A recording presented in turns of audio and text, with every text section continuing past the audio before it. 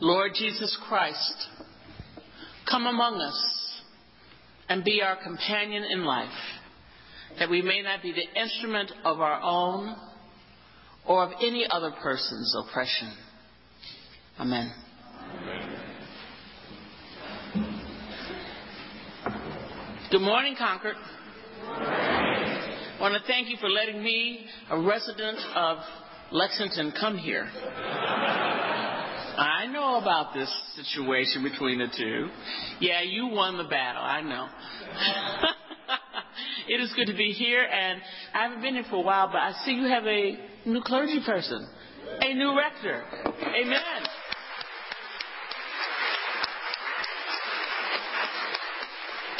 Amen. And the gracious hospitality I have received coming here, I already said to Nancy, is wonderful. I don't always have someone waiting for me to park my car or have coffee and a kind bar to eat, because I usually don't have breakfast before I come to church. So thank you for your hospitality, graciousness.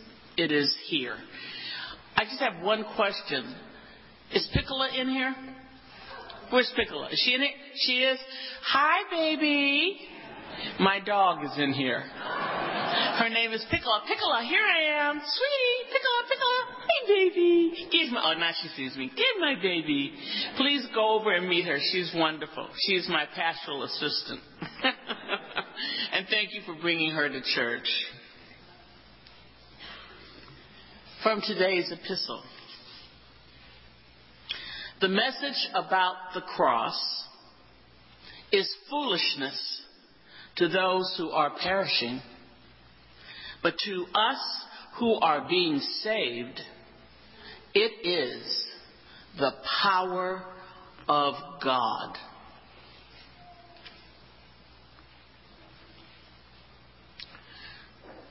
Our progress in degeneracy appears to me to be pretty rapid.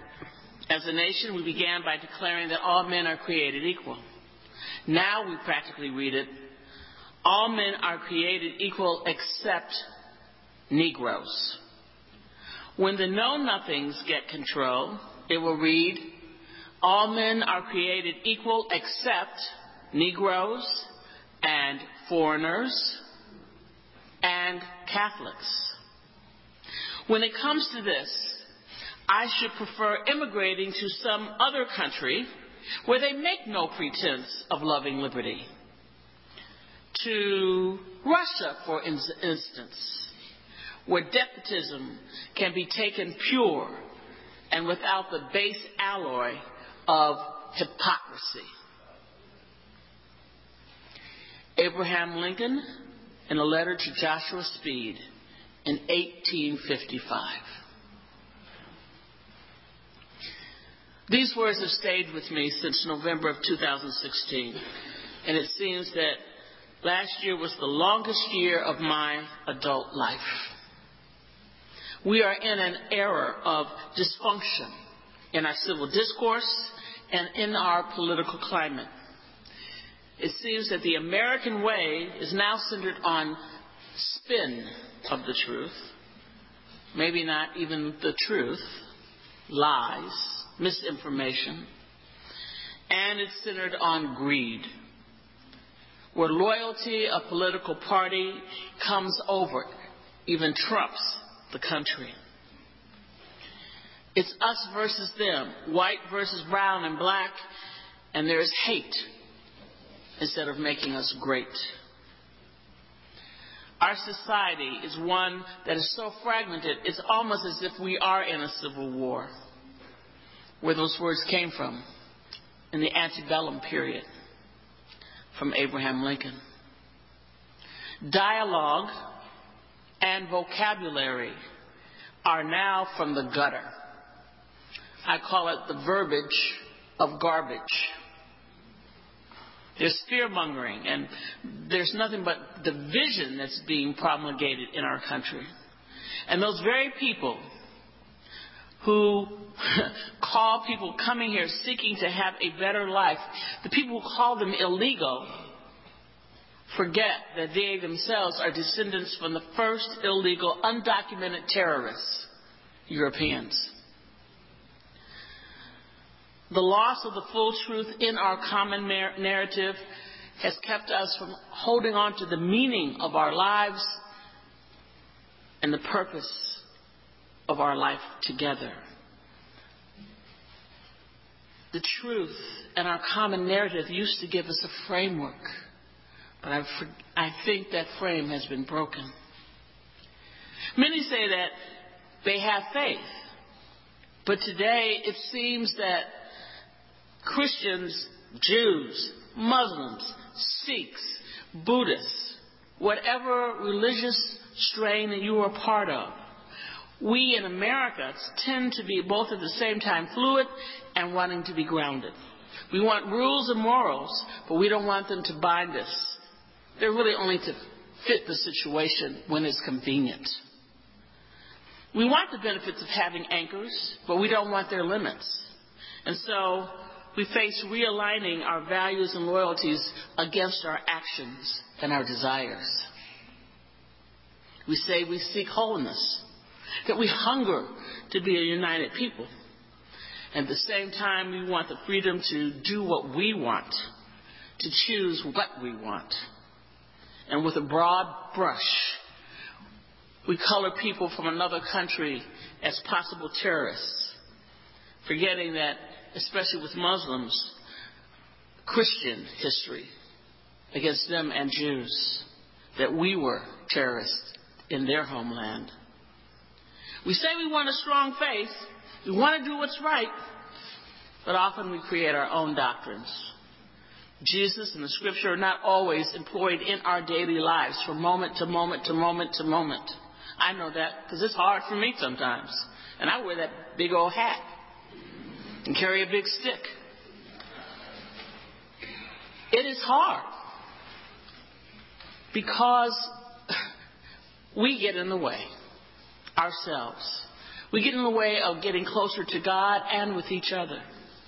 And often we use our faith as a billy club of judgment and self-righteousness, or as a whip of arrogance and prejudice. The cross is more like a line in the sand of saying who's in and who's out. And people are more worried in some parts of the Christian church of being correct than rather being right with God, rather than serving the needs of the poor and those who are disenfranchised. No wonder so many people are turned off and tuned out of the church. We look like hypocrites. As I said, the problem is you and I get in the way. Our egos, our passions, our greed. We're not always able to see beyond ourselves, not to see God's will for us. God made a covenant with us, with all of creation. It is universal. That covenant is kept by our relationship with God, and that is a particularity. God demands our total loyalty, but we often are looking for the escape clause. We have a covenant with God, and its linchpin was said in our first lesson today from Exodus. It was sealed in the Exodus. It is the Ten Commandments.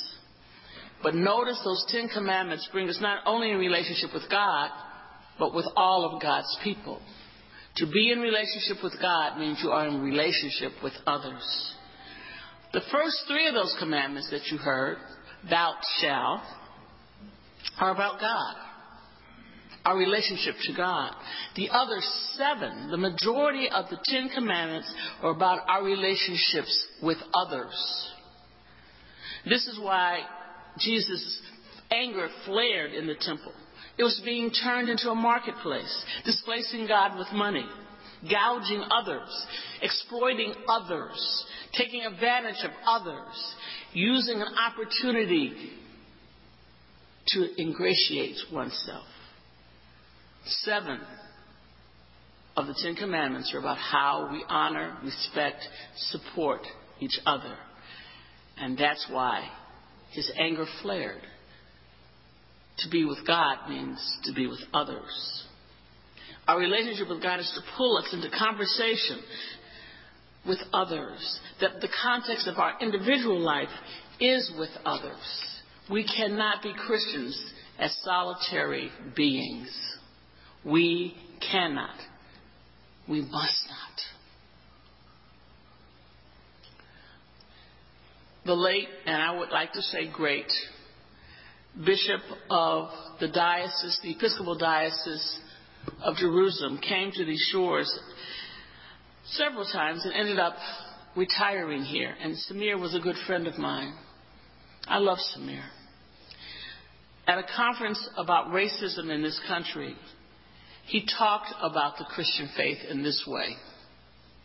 Samir, a Palestinian, a Christian, said,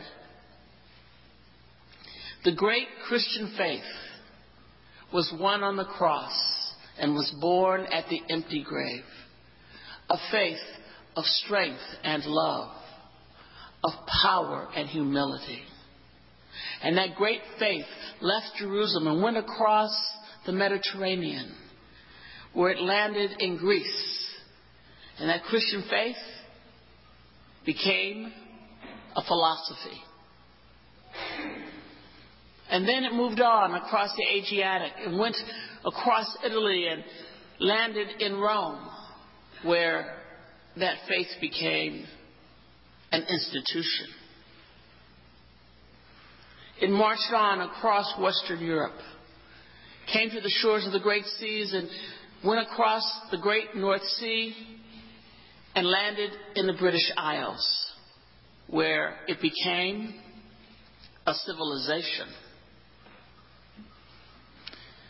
And finally, that great faith, born in Jerusalem, came across the mighty waters of the Atlantic Ocean and landed here in the Western Hemisphere on these shores of America, where it became an enterprise. An enterprise to take land from Native Americans, using the gospel saying, we're making them Christians. Or to go into the land of Africa and bring my people here and say, we're making you Christians, by degrading us. That was the enterprise of Christianity at the founding of this country. We are in a covenant with God, and we must engage in that covenant of love, of respect, of being in relationship with others and not retreat from it. Because the message about the cross is foolishness to those who are perishing. But to those of us who are being saved, it is the power of God. In this time, in this difficult season, the words that come to me constantly are those words I said at the beginning from Abraham Lincoln. That for me to be in relationship with God, I must address our common life with and in and by God. God has made a covenant with each and all of us. And it's supposed to be and is in our true body politic. We are called to be the body of Christ and to proclaim Christ in what we do and what we say and how we relate to each other. This is the temple of God. It is not an enterprise. But I have hope, even in this season, which will change to another. I have faith. I have faith. I have hope in us, but mostly with God. Because I believe this. In the beauty of the lilies, Christ was born across the sea, with a glory in his bosom that transfigures you and me, as he died to make us holy. Let us live to make all free, while God is marching on. Glory, glory, glory, hallelujah. Glory, glory, hallelujah. Glory, glory,